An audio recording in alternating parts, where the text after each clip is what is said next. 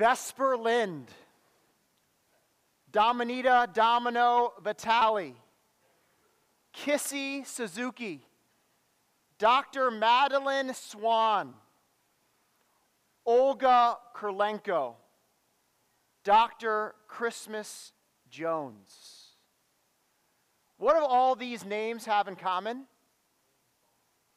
They're all Bond girls. Nice. They're all Bond girls. You don't know James Bond, Ian Fleming's spy novel about MI6 British agent James Bond.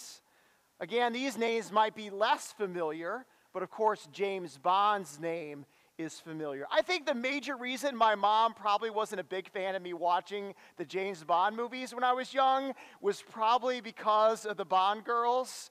Now that I look back on it, she probably shouldn't have let me watch it because of James Bond and how he treated women. But if you don't know anything about the Bond girls, they're suggestive, they're international, they're disposable, and hardly any of them would make another movie. One movie and they were done. But of course, James Bond always remains in his 30s, and he's in every movie. Well, today we are going to see another spy story.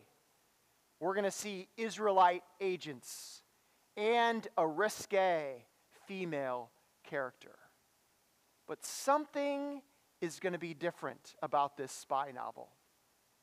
In the end of it, it's the international female character that we are to remember. She is the one that continues on and is heard about even today. How about us? Have you ever felt like an insignificant character in a story? Maybe you feel like I'm not significant enough to have my name in a story. My background disqualifies me from being in some narrative. I'm not with the in crowd. Why would my name be in the story? Well, the grand story of redemption says that's not true. And we'll see in the chapters that lead up to the Christmas climax, it shows that even your name is significant. Let's do this, shall we? Let's look in God's Word, Joshua chapter 2. It's a narrative. And the way that we do narrative is a little bit different. Let's let the story unfold. Let's see how the climax builds, so we will read it in parts, not knowing what might unfold later on as we read. So let's start Joshua 2, verses 1 through 3. And Joshua, the son of Nun, sent 2 men secretly from Shittim as spies, saying, "Go, view the land, especially Jericho." And they went and came into the house of a prostitute, whose name was Rahab, and lodged there. And it was told to the king of Jericho, "Behold, men of Israel have come here tonight to search out the land." Then the king of Jericho sent to Rahab, saying, "Bring out the men who have come to you, who entered your house, for they have come to search out the land." The word of the Lord. We're just joining us, welcome in the season of Advent. Usually here at Emmaus Road in the fall, we go through an Old Testament book, and then in the spring, we go through a New Testament book. We went through Hosea here in the fall, in the winter, and then here in later in the winter and the spring, starting in January, we're going to go through the book of Acts. But in this in-between period, in the season of Advent, we are going through the book of Matthew, kind of indirectly, through this story in Joshua. We're looking at Matthew's genealogy. And in Matthew's genealogy of Jesus, 4 women are mentioned. This is Joseph's line that comes from Joseph, the father of Jesus. It comes through him that's how Matthew's line works, while Luke's line goes through Mary. Again, what they're trying to do is show the credibility and the legitimacy of Jesus, of being the king, right? He comes from Abraham, his Jewish lineage, all the way to Jesus, and also from David to Jesus, the lineage of the great King David. But what's very interesting in building credibility in a genealogy is that you have men. But there's something very interesting about the genealogy in Matthew. It includes women. An odd choice if you're trying to bring credibility in those days. But that kind of communicates the message of who this Savior is and who he comes to save.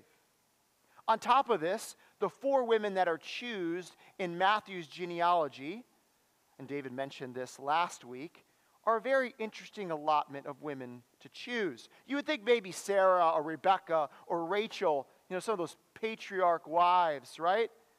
But instead, the women that are chosen in this genealogy are pretty interesting. Risque, you might say suggestive. Not ones that you might try to bring out into a story or to build Jesus' credibility. Last week, we saw Tamar, and we saw her as a prostitute, has prostituted herself to sleep with her father-in-law. Today, we see another prostitute. Next week, we see a very forward foreign widow. And the week after that, we're going to see a woman who is taken in adultery and her husband murdered. Really? This is who you want to put in to the genealogy? These are the 4 women that you choose? Yes. I really like Sam Guthrie. He's a writer for Gospel Coalition. He had some good thoughts on this genealogy and also this passage. And he says this: Christ came from those he came for. Christ came from those he came for. See, part of Christ's greatness is he doesn't simply come from the best, right? He comes from us, from the broken, from the fully human, right? We have to remember Christ is both fully God and fully man. He had crazy uncles. He had a great-grandma that people tried not to talk about. He had a cousin that was really weird. He was put into a family. If you read a lot of diaries in American history, one theme that happens in American history is this. It's a theme that still carries on, part of us being Americans, is that we like to get away from our families. It's written all over American history. The whole idea of manifest destiny, of getting away from your family. Just move west. I don't want to be around them anymore. If I just get away from them, then I'll be okay. Then I'll form my own family. Then we quickly realize when we form our own families, the craziness is still there. We can't get away from it. We'll talk about families. This is the book of Joshua.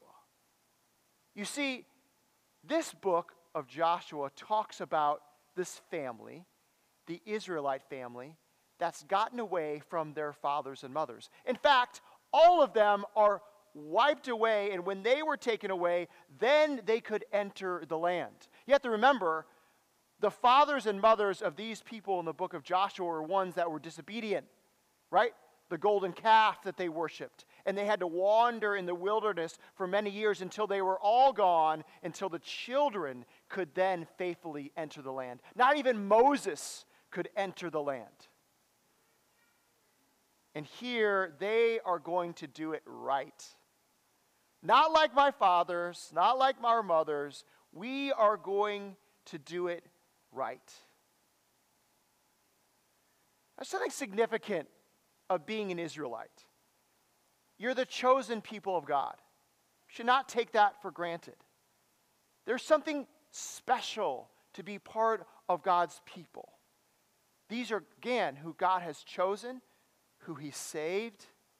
This is significant to be part of Israel. This is what makes this story in Joshua so early in the book so shocking. right? You should concentrate on Israel, but instead it concentrates on someone that is outside of Israel. So this is what I got to do before I even get into the story a little bit. We have to realize this story has lost a lot of its effect upon many of you that have grown up in the church. Right? The flannel board, the scarlet cord, the mighty walls of Jericho. All of those things, you know the ending, you know what happens, and it's kind of lost its shock value because you're so used to the story of Rahab. I don't think it's a coincidence that it might be people that are outside of the church that might see the profoundness of this story, the profoundness of an outsider. Right away, this story shocks you. From the very few verses, it should make any reader, especially an Israelite reader, go, whoa. First of all, here is the faithful Israelites, right? 2 spies. And where do they go? They go lodge themselves at a prostitute's house, right? If you're hearing this story, you're like, what is going on here? And some of the language is a little risque too, about going into a prostitute's house. And so everyone must be going, okay, what's happening? And then on top of that, the dilemma gets greater. They're in a foreign land that they're trying to take, an enemy, Jericho, and they're with a foreign people, and now they've been found out that they're there in Jericho, that there's word that spies are there. And they're within a prostitute's house who might not have the best credibility. You're wondering, what is going to happen? Are they going to be given up? Is this prostitute just going to give them up to the king of Jericho? So these are some things that should shock you a little bit, but then something else should shock you even more. It's kind of the things that the writers do to point something out, to make a point to us. Whose name is actually mentioned? Are the spies given names? Nope. Is the king of Jericho given a name? Nope. Who is given a name? The prostitute, Rahab. Why is she mentioned? How should she be mentioned? Not an Israelite name, not a king's name, a prostitute's name. Maybe it's growing up in an individualistic culture. Maybe it's a human thing. Maybe it's because I'm around so many adolescent girls, right? But I get this theme a lot, maybe in my household. Seems to all of us, there are periods in our life like we feel we're an outsider. Whether at school, within our friend group, within society at large, within our own church. We have these feelings, do I belong here? See, God in this story is putting a spotlight on an outsider. In saying she is more part of the family than those who think they are on the inside.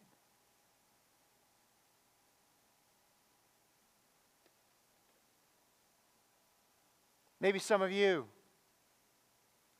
you're at church today and you feel like, I don't belong here. I don't know the songs.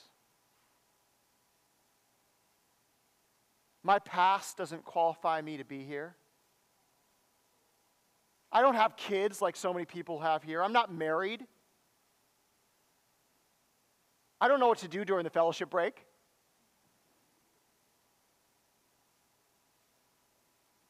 God gives names to outsiders. He gives a name to a prostitute from Jericho. Rahab has a name, and she's significant. Well, what is this character going to do? Her king is asking her to give up the spies and tell where they are. What is Rahab going to do? Let's find out, shall we? Verse 4. But the woman had taken the two men and hidden them. And she said, "True, the men came to me, but I did not know where they were from. And when the gate was about to be closed at dark, the men went out. I do not know where the men went. Pursue them quickly, for you will overtake them." But she had brought them up to the roof and hid them with the stalks of flax that she laid in order on the roof. So the men pursued after them on the way to the Jordan as far as the fords. And the gate was shut as soon as the pursuers had gone out. Before the men lay down, she came up to them on the roof, and she said to the men, "I know that the Lord has given you the land, and that the fear of you has fallen upon us, and that all the inhabitants of the land melt away before you. For we have heard how the Lord dried up the water of the Red Sea before you when you came out of Egypt, and what you did to the two kings of the Amorites who were beyond the Jordan, to Sihon and Og, whom you devoted to destruction. And as soon as we heard it, our hearts melted, and there was no spirit left in any man because of you. For the Lord your God, He is God in the heavens above and on the earth beneath. Now then, please swear to me by the Lord, that as I have dealt kindly with you, you also will deal kindly with my father's house, and give me a sure sign, that you will save alive my father and mother, my brothers and sisters, and all who belong to them, and deliver our lives from death." And the men said to her, "Our life for yours, even to death. If you do not tell this business of ours, then when the Lord gives us the land, we will deal kindly and faithfully with you." It's very unfortunate that many times when this passage is talked about, it gets bogged down in the ethical debate of whether Rahab lied or not. So much ink has been spilled on the topic. Some people say, well, she's a new believer. She didn't know any better. This was in the midst of war, so there's a different ethic in how you talk about things. She didn't tell anything really false. These are where many times people spend time on the passage. Do you know the problem is with all of this speculation? It fails to see the greater outrage or greater surprise in this passage. The greater surprise in this passage is that Rahab turned her back on her own people to follow the Lord. Well, maybe you want to pin me down on what I think if Rahab lied or not. If you really had to pin me down on the question, I'd say this: I do not think that Rahab lied. Instead, she used her newfound allegiance to God to conceal the whereabouts of the spies. And this is what I find very interesting of how this passage is laid out. She tells the king or his messengers she does not know where they are from or where they went. Something that we think that she should be most sure of. And then when she talks to the spies, she then talks about what she does know. So she talks to the king about what she does not know, which sounds like she should know. And then she talks about what she does know, which is surprising that she knows this so well. What does she say that she knows? Verse 8, before the men lay down, she came up to them on the roof and said to the men, "I know that the Lord has given you the land, and that the fear of you has fallen upon us." And she goes on further about what she knows of this God. For the Lord, Yahweh, she gives the name, the very name of the Israelite God, Yahweh. the Lord your God, He is God in the heavens above and on the earth beneath. She didn't live the stories of the Red Sea parted. She didn't see physically the Amorites defeated. She did not see these things clearly, but she still says that Yahweh is the one and true God. And she repeats what God has promised to the people of Israel. He promised that one day, as they entered the land, the hearts would melt of the people that were in the land of Canaan that the Israelites were taking. She repeats the very promise that God has given. From the mouth of a prostitute, a foreigner, God's faithfulness is seen. God shows that He fulfills His promises. And what a faith. To deny her own king, who she could see physically, to follow a king that she would be the forerunner of, that would not come for another 1,000 years. What faith, what trust. She had more assurance even than the Israelites with all that was surrounded around her. And from that place, she trusted in the Lord.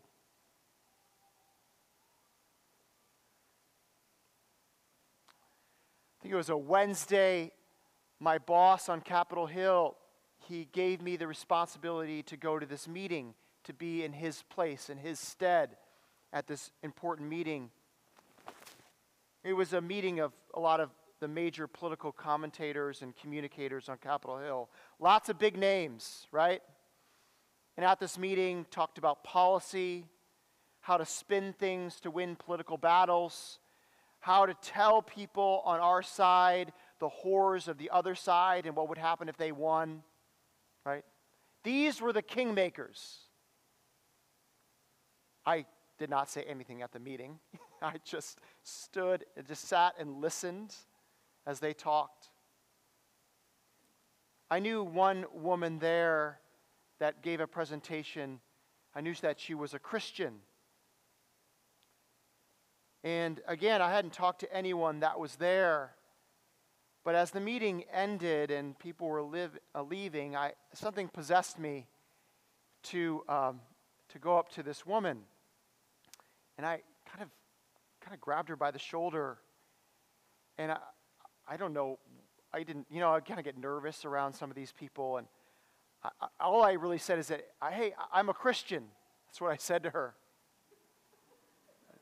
Right.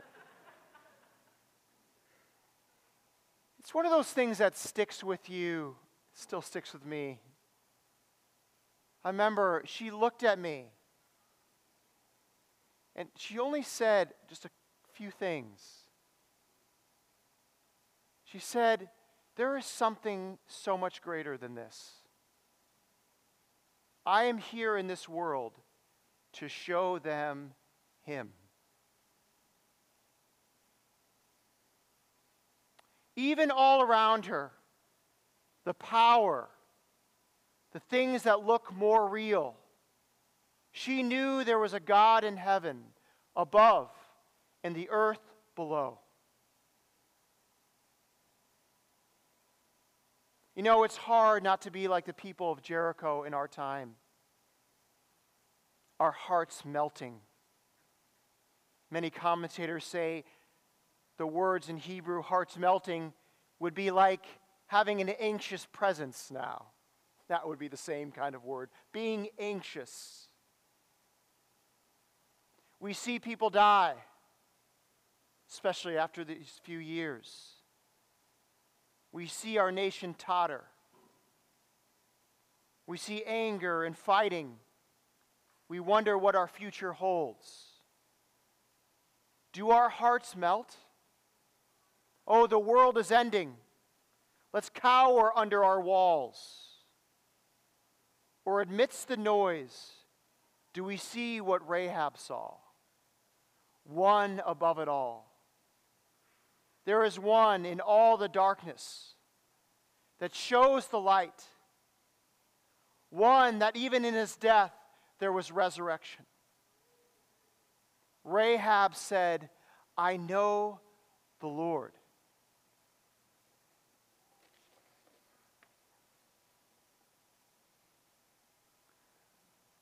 I want to encourage some of you today. You might feel very, very far away from God because what you've experienced recently, maybe your past, maybe you feel like I don't belong here. Will you let him take hold of you in that place, in that darkness? Would you be able to see that there is a light that breaks through, even when it might not seem clear? There is a king to come. Rahab saw it, even though it would be 1,000 years later that she would be the forerunner of Christ. See, the fear of God either hardens sinners further in their unbelief or graciously calls them to believe. Everyone in the city was afraid, but Rahab's fear caused her to cast herself on the Lord. But what's going to happen? How is this going to play out? These declarations. Let's find out. Verse 15. Then she let down by a rope through the window, for her house was built into the city wall, so that she lived in the wall. And she said to them, Go into the hills, or the pursuers will encounter you, and hide there 3 days until the pursuers have returned. Then afterward you may go your way. The men said to her, We will be guiltless with respect to this oath of yours that you have made us swear. Behold, when we come into the land, you shall tie this scarlet cord in the window through which you let us down, and you shall gather into your house your father and mother, your brothers, and all your father's household. Then if anyone goes out of the doors of your house into the street, his blood shall be on his own head, and we shall be guiltless. But if a hand is laid on anyone who is with you in the house, his blood shall be on our head. But if you tell this business of ours, then we shall be guiltless with respect to your oath that you have made us swear. And she said, According to your word, so be it. Then she sent them away, and they departed. And she tied the scarlet cord in the window. They departed and went into the hills, and remained there 3 days, until the pursuers returned. And the pursuers searched all along the way and found nothing. Then the 2 men returned. They came down from the hills and passed over and came to Joshua, the son of Nun. And they told him all that had happened to them. And they said to Joshua, Truly, the Lord has given all the land into our hands, and also all the inhabitants of the land melt away because of us. Other than the genealogy in Matthew, Rahab is mentioned 2 more times in the New Testament in very significant places. One in the Hall of Faith in the book of Hebrews among all those great people of faith, and also in the book of James, the only person that James used to illustrate a faith that is actually active. He uses Rahab as an illustration. In both places, in Hebrews and in James, it refers to Rahab as the prostitute. Very intriguing. Here is a person of great faith held up throughout the Bible, church history. Rahab's faith was not stationary. She saved the spies even at risk of her own life because she trusted in God. We see the theme of Joshua, if you read the book of Joshua, the theme that comes up over and over again is be strong and courageous, strong and courageous. That's throughout the first chapter. And then the first example of someone that is strong and courageous is not the Israelites. That comes later, the crossing of the Jordan. You see the blowing the trumpets. You see all this. But no, the faithfulness and strong and courageousness comes from a prostitute in Jericho.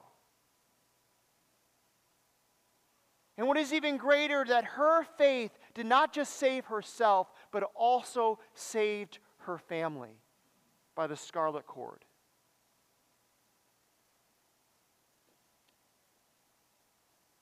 What an unlikely person. That if you cast yourself with her, you would be saved.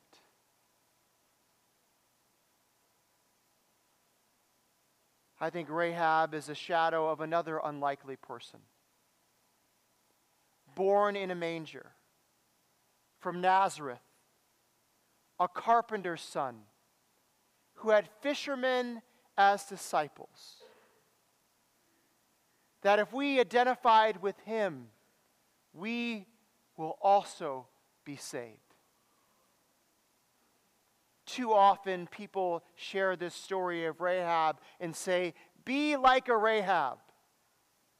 No. Rahab points to a greater one, Jesus Christ.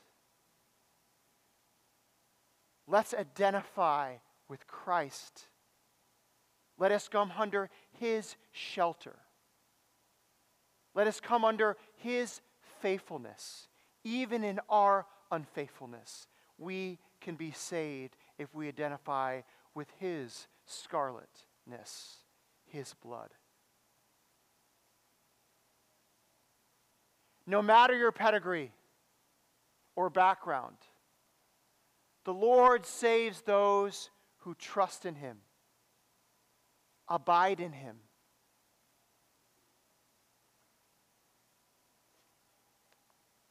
Let's see how the story ends, shall we? Go to Joshua chapter 6.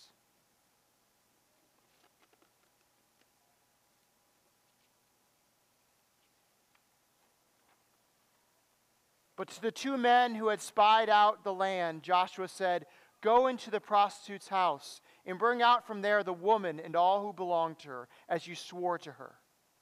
So the young men who had been spies went in and brought out Rahab and her father and mother and brothers and all who belonged to her. And they brought all her relatives and put them outside the camp of Israel. And they burned the city with fire and everything in it. Only the silver and gold and the vessels of bronze and of iron they put into the treasury of the house of the Lord. But Rahab the prostitute and her father's household and all who belonged to her, Joshua saved alive. And she had lived in Israel to this day, because she hid the messengers whom Joshua sent to spy out Jericho. Joshua laid an oath on them at that time, saying, cursed before the Lord be the man who rises up and rebuilds the city, Jericho. At the cost of his firstborn shall he lay its foundation, and at that cost of his youngest son shall he set up its gates. And from this woman, married into Israel, to be the mother of Boaz, Boaz to be the one that married Ruth, to go on to the lineage year upon year to Christ.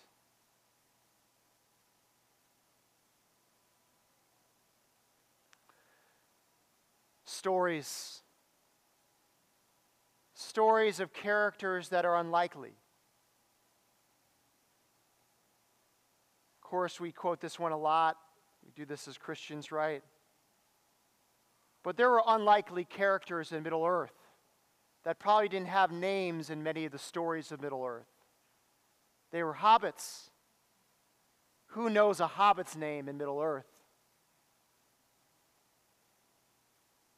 And there in the Lord of the Rings, Sam and Frodo are together, and Sam is trying to encourage Frodo amidst all of the hard things that are going on around them.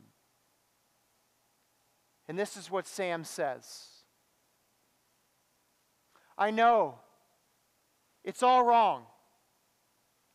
By rights, we shouldn't even be here, but we are. It's like in the great stories, Mr. Frodo, the ones that really mattered. Full of darkness and danger they were.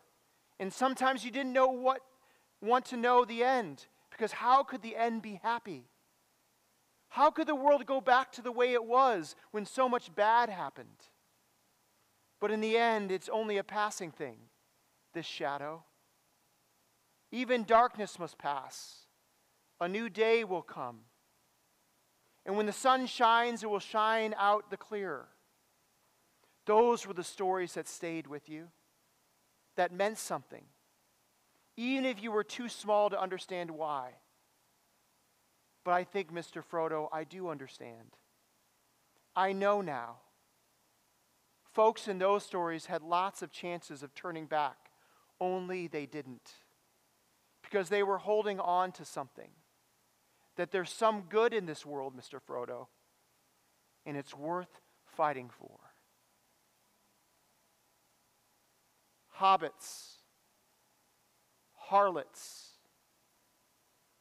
unlikely people like us. Advent. From darkness, there is hope. From a broken genealogy comes Christ.